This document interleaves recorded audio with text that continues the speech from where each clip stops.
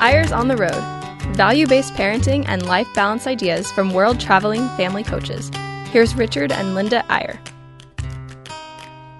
And here we are. It's nice to be back with you.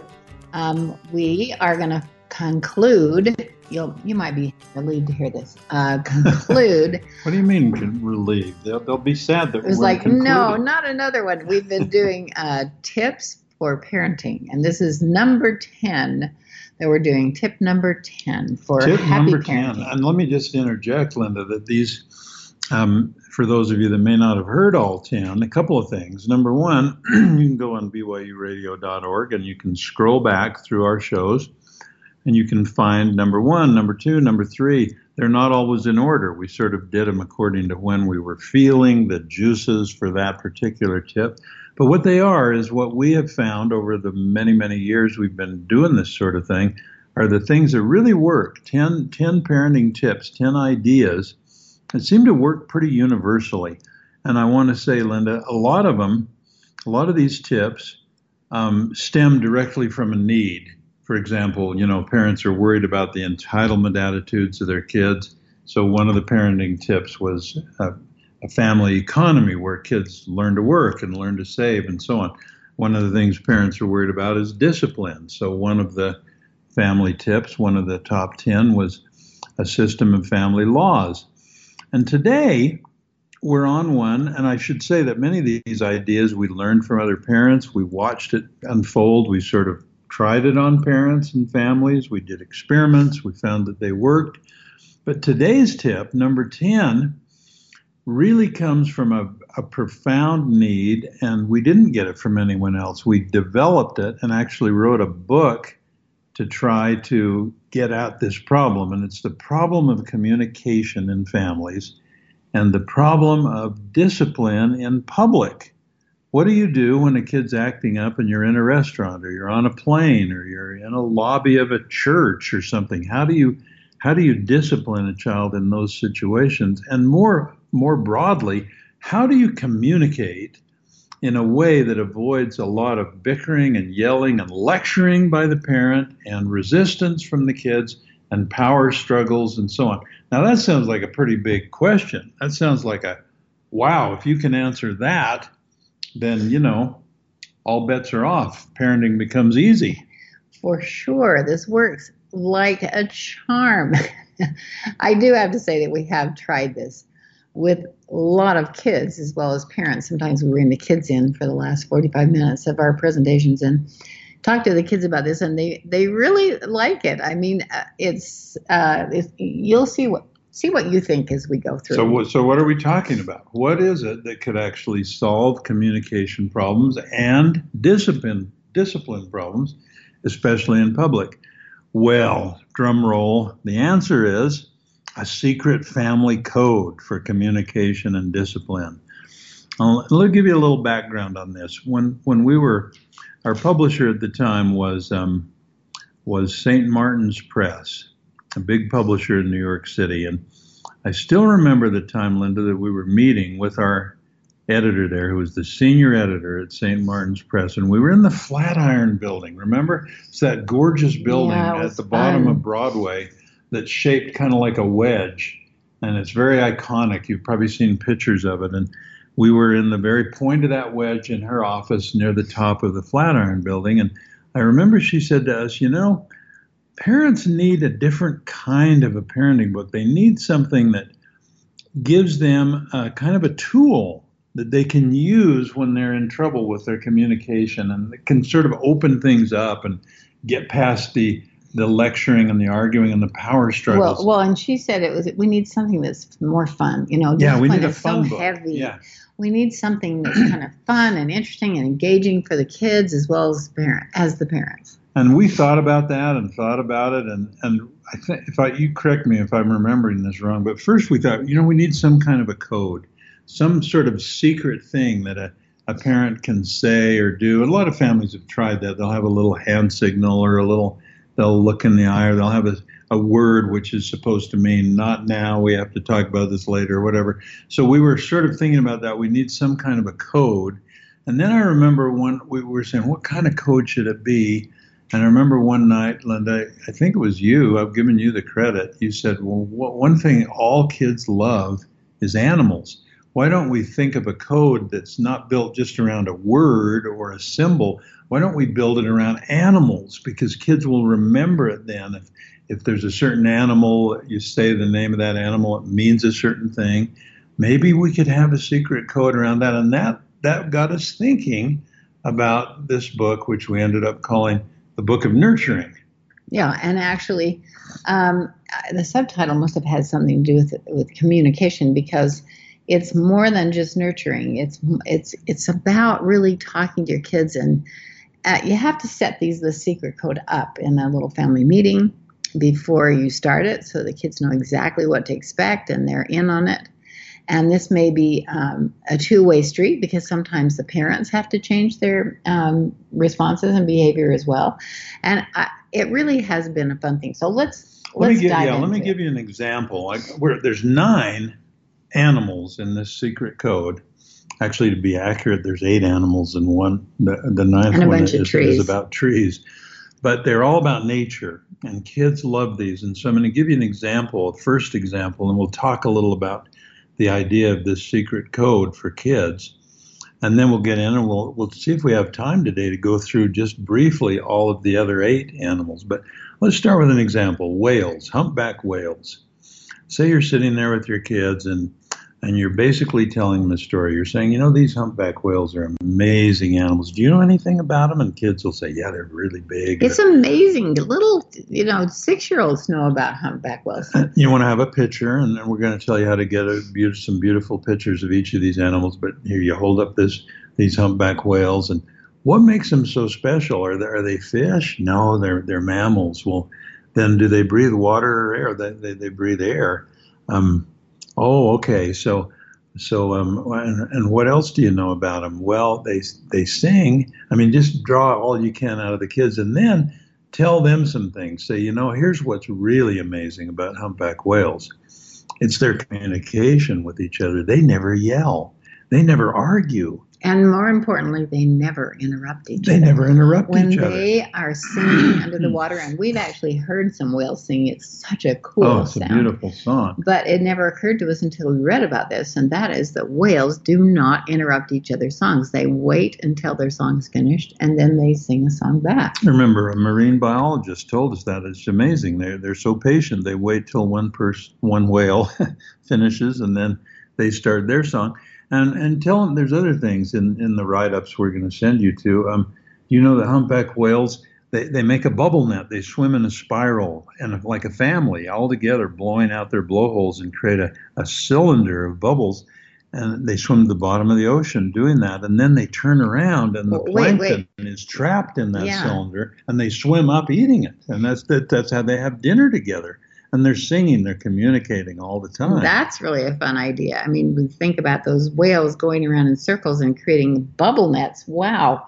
I mean, these fish are absolutely trapped in those bubbles. They can't get out. Imagine that. And so kids get excited about that. And then here's the coup d'etat. Here's the conclusion. You say, okay, kids, humpback whales are a great model for communication because they don't interrupt and they sing and they don't yell and so on.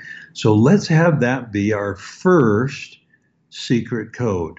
When we're out wandering around town, or when we're wherever we are at dinner, if there's some arguing going on or some yelling or some disrespect, we will not give you a lecture, and we will not pull you out of the room and take you out of the car and give you a lecture. What we will do is we'll get eye contact with you, and we'll say one word: whales.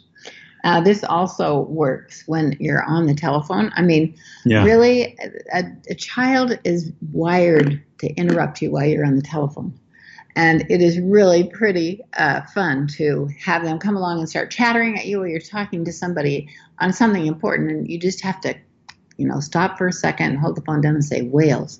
And that gives them the whole message. I can't talk right now. You're interrupting me, please. Now, it doesn't work automatically. You want to practice this, like Linda said, in a family meeting. Say, here's what's going to happen. Let's rehearse it. Let's say you two are arguing. I look at you. I say, whale. What do you think?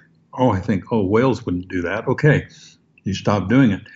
And you practice it and you practice it, and then you just work on that for a couple of weeks. And every time there's a misstep on communication, get eye contact and say whales, and then talk about it. Say, hey, isn't this fun? This is a secret code. When we say whales, no one knows what we mean. Only we know. And do you like it better than a lecture? Do you like it better than discipline? Do you like it better than a punishment? And the kids are like, well, yeah. Well, good. Let's do it. So you get the idea. That's how this secret code works. And I think, Linda, we should just touch on each of these 9 symbols. And then at the end of the show, we'll tell you how to get more information and pictures to use on each of these with your own family. So let's start from the top of the list, the law of the geese. Let me just, well, go ahead. What were you going going to say? I'd like to talk about my favorite one, which is actually the crabs. Oh, you want to take it out of order? Fine. Go jump down to there, and then we'll start at the top of the list. The crabs were so important in our house because we told the story about crabs. I mean, most kids have been on a beach at some point and have seen those little crabs going along, or big crabs. If they haven't, you can go online and show it to them in a blink. And we say to them, how do crabs walk? And they know. Oh, they all go sideways. Well, is it fast or slow? Well, they go pretty fast. Well, let me tell you something. If you have a bucket, you go out on the beach and you put a bucket on the beach and you grab a crab and you put it in that bucket, it will do all it can to get out. It'll climb out. They're pretty good climbers. And especially with those long claws. But the secret is if you put another crab in there, guess what? As soon as that one crab just back gets to the top, the other one grabs his leg and pulls him back down again. And as soon as the other one just about gets to the top, and he pulls him down again. And it's instinct. They can't help themselves. They have to pull each other down. They pull each other down until they die sometimes. It is crazy. They just can't make themselves stop. So kids, do we want to be like those crabs? No, of course not. So the next time we see one of you criticizing another person or, belittling them or pulling them down in some way or insulting them or saying something rude to one of your brothers or sisters, we're not going to give you a lecture or a punishment. We're just going to get eye contact and we're going to say, crab. Do you know what that means? What are you going to do when you hear that? Yeah. So, for example, your little first grader's just doing Suzuki violin and doing her very best, and her brother comes along and bumps her on the elbow and she screeches on the violin. And he says, "You suck." Well, that's being a crab. Well, instead of yelling at him and saying, "Don't talk to your sister like that," all you have to do is say one word, "Hey, crab," and he gets it. I'm pulling her down. I need to. Sometimes I just walk away, but they get the message. Yeah, so you're starting to get the idea. This secret code with just a one-word animal symbol that means certain things. It doesn't happen automatically. You have to practice it. You have to really tell stories about the animal. You don't want to do them all at once. You want to just pick one of these and work on it for a couple of weeks, and then when it's really established in your family, start on the next one. And eventually you'll have 9 these wonderful little symbols that work so well. Linda, you're on a roll. What about the law of the geese, number 3 that we're talking about? What does that mean, the geese? The geese are so interesting, and it'd be fun to look up some things online, Google it, and find some fantastic things about geese and how protective they are of their children. And, that's a good way to teach your children that you are there for them, that you are going to take care of them, because geese are amazing. In fact, I was driving along the road over Bear Lake where we are right now. One time there's a bird refuge, it's dirt road. I was driving along there and I saw this little family of geese going along, a little mom, and then 6 little geese coming along behind her. And then I was driving really slow, but when I got there, that dad held his arms out like, "Stop. You are not touching my babies." And so I think that's the way families The law of the geese is loyalty and protection of each other. We'll take a brief break. We'll come back and tell you the law of the elephant, of the bear, of the frog, of the flea, and so on. So we'll be right back.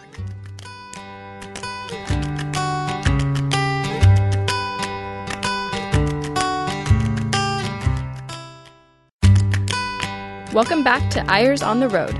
Here's Richard and Linda Eyre. Okay, we're back and we're talking about the secret code for family communication, trying to cut down on the number of lectures and disagreements and fights and arguments that go on in families. Now, how about you taking the bear? Well, right, now you got a good story. Well, the law of the bear, what would that be? This is a fun one to teach kids. And again, we're going to send you to a website where you can get all these photos. But on this one, the photo is a bear coming after a couple of shoes laying on the ground. And here's the story. Two hikers are going up a mountain, and they come around a bend on the trail, and there's a big bear right in front of them.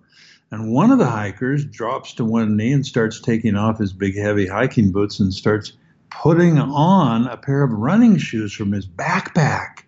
And the other hiker says, "What are you doing? You can't outrun a bear." And the first hiker says, "I don't need to outrun the bear. I just need to outrun you."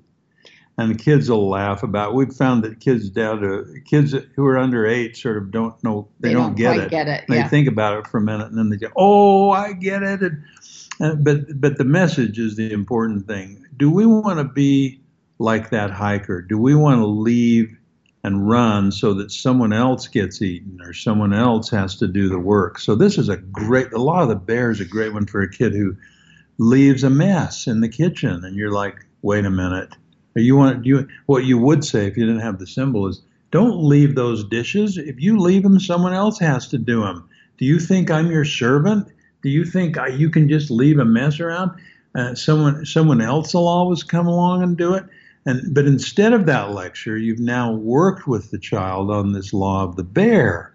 And all you have to do is look at him and say, "Bear." And he's thinking, if you've done this right, he's thinking, I'm not going to be like the hiker who runs off and lets someone else get eaten. I'm not going to be the kid who leaves things for someone else.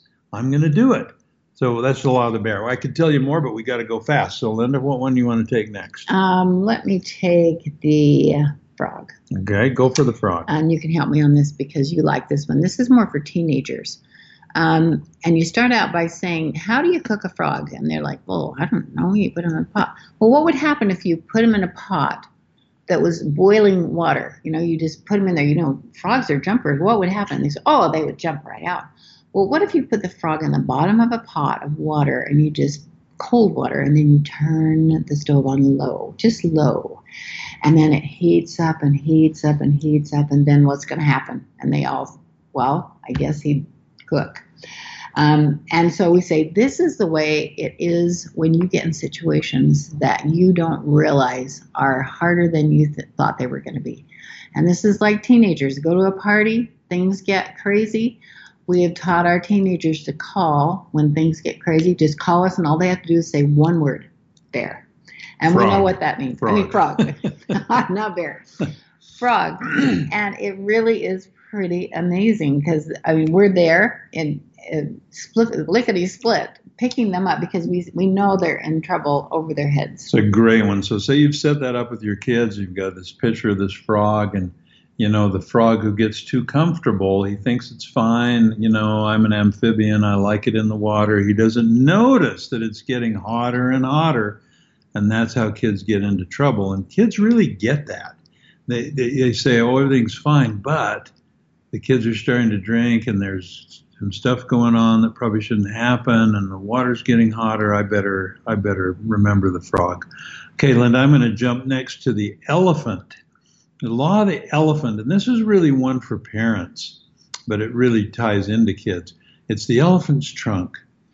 And again, there's in the write-ups we're going to send you to, there's some interesting facts. You know that an elephant's trunk has 50,000 different little muscles. That trunk can move. No one's ever invented a robotic arm that's as flexible and as strong and as adaptable as an elephant's trunk. And an elephant can pick up a log with that trunk and throw it out of the way. That's how strong it is. But it's so sensitive that it can pick up a tiny peanut, or it can caress its little baby elephant very tenderly. And that's how we ought to deal in our families. We should be strong for what is right, strong for the laws we've created, but very, very tender and very, very forgiving and willing to give people a second chance. This a lot of times applies to a parent who is too dictatorial, and the kid misses his curfew by 2 minutes, and the parents like, okay, you're grounded for a month or whatever. This is being flexible, like the elephant's trunk, and saying what happened, and if the child has a good excuse and he was just a little late, fine, forgive him and move on. So this could come back at you, parents, because Yeah, just when you think you're doing the right thing and you're really mad at somebody, they might say elephant to you. I mean, come on, be a little more flexible. Think about this. How important is this really? It really is good because it works both ways. Linda, how about the law of the tortoise? That's one everyone knows, but we don't use it often enough as a parenting method. Right. I mean, all the kids know the story of the tortoise and the hare, which is really good because it's not being lost. I like that story. And of course, the tortoise plods along and the hare runs along and diddles around and gets distracted, and the tortoise ends up winning. Well, that is what we talk with our kids about. In order to get something done, you have to stick with it. You have to keep going. So when homework gets hard and they're like, nope, I can't do this. Nope, I'm done. Or they're distracted piano practice by their or phone whatever. or whatever. Yeah. You just look at them and you say, tortoise. And if you've set it up. Yeah, then they know what you mean. It's really, that's a fun one.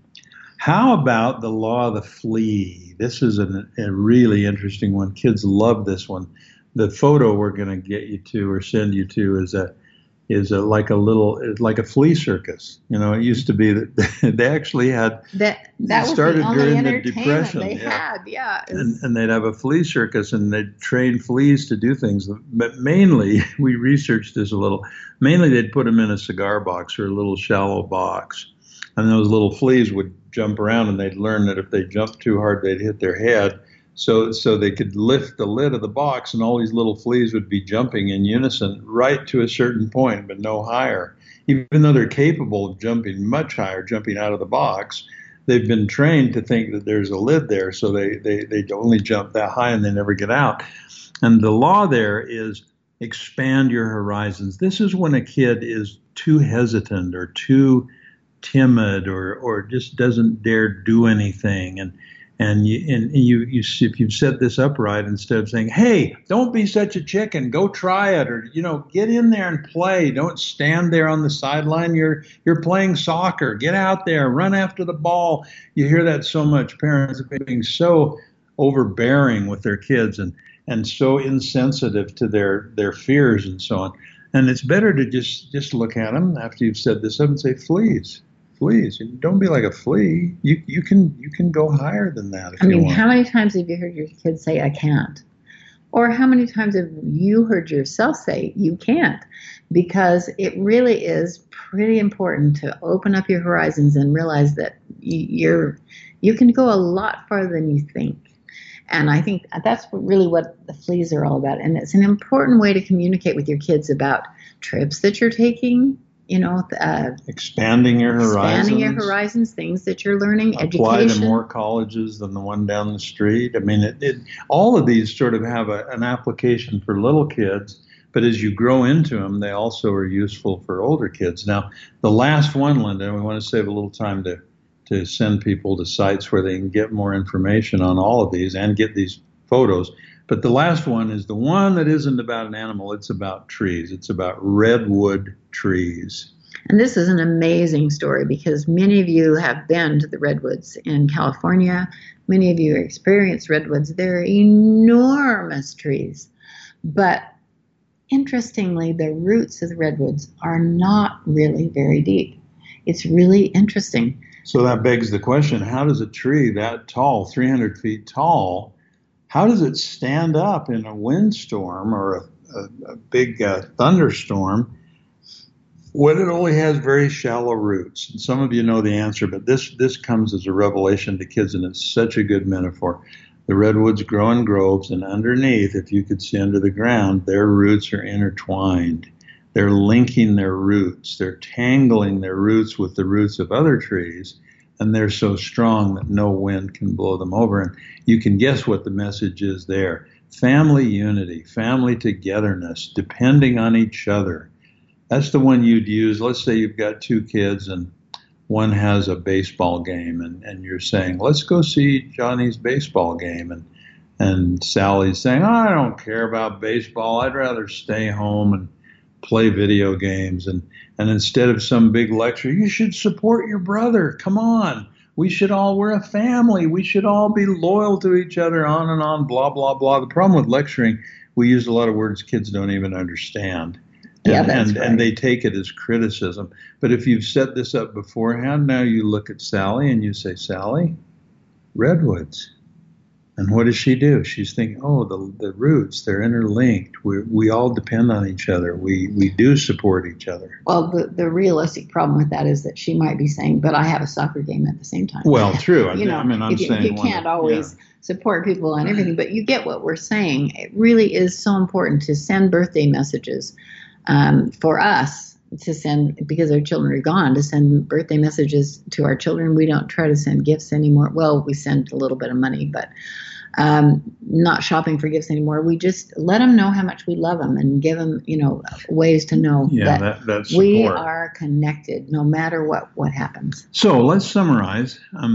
9 animal symbols, each one of them symbolizing a type of behavior that we want from ourselves and from our children, setting them up in advance, talking them through, getting the kids to really develop a love affair with these animals and appreciation for them and the things they do, then using that behavior of that animal as a secret code to avoid a lecture or a long power struggle type of discussion. Now, how do you get them? Go to, there's on the BYU radio.org site, and many of you may have never been there, but if you haven't, you should. You should visit that site and go to our show. There's a menu bar at the top that says shows, and go to Richard and Linda Eyers show. It's called Eyers on the Road. Click on it, and then you'll see a list of all the shows we've done in reverse order. So today's show will be right on the top.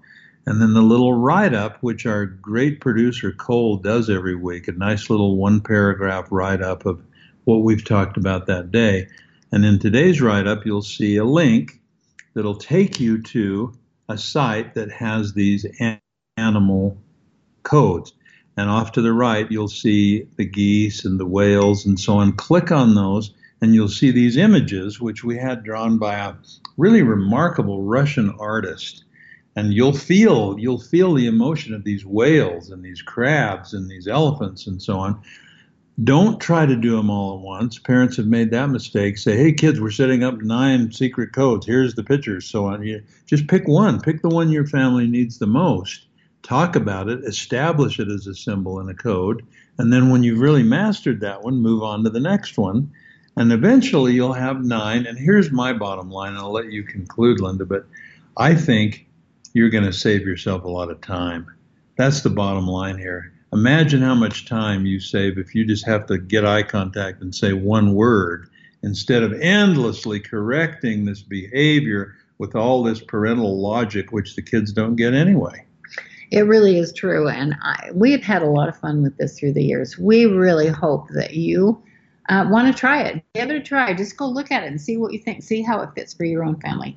And do some nurturing and some discipline and everything that goes with it. And we'll see you next week on Eyers on the Road. Thanks for listening. Bye-bye.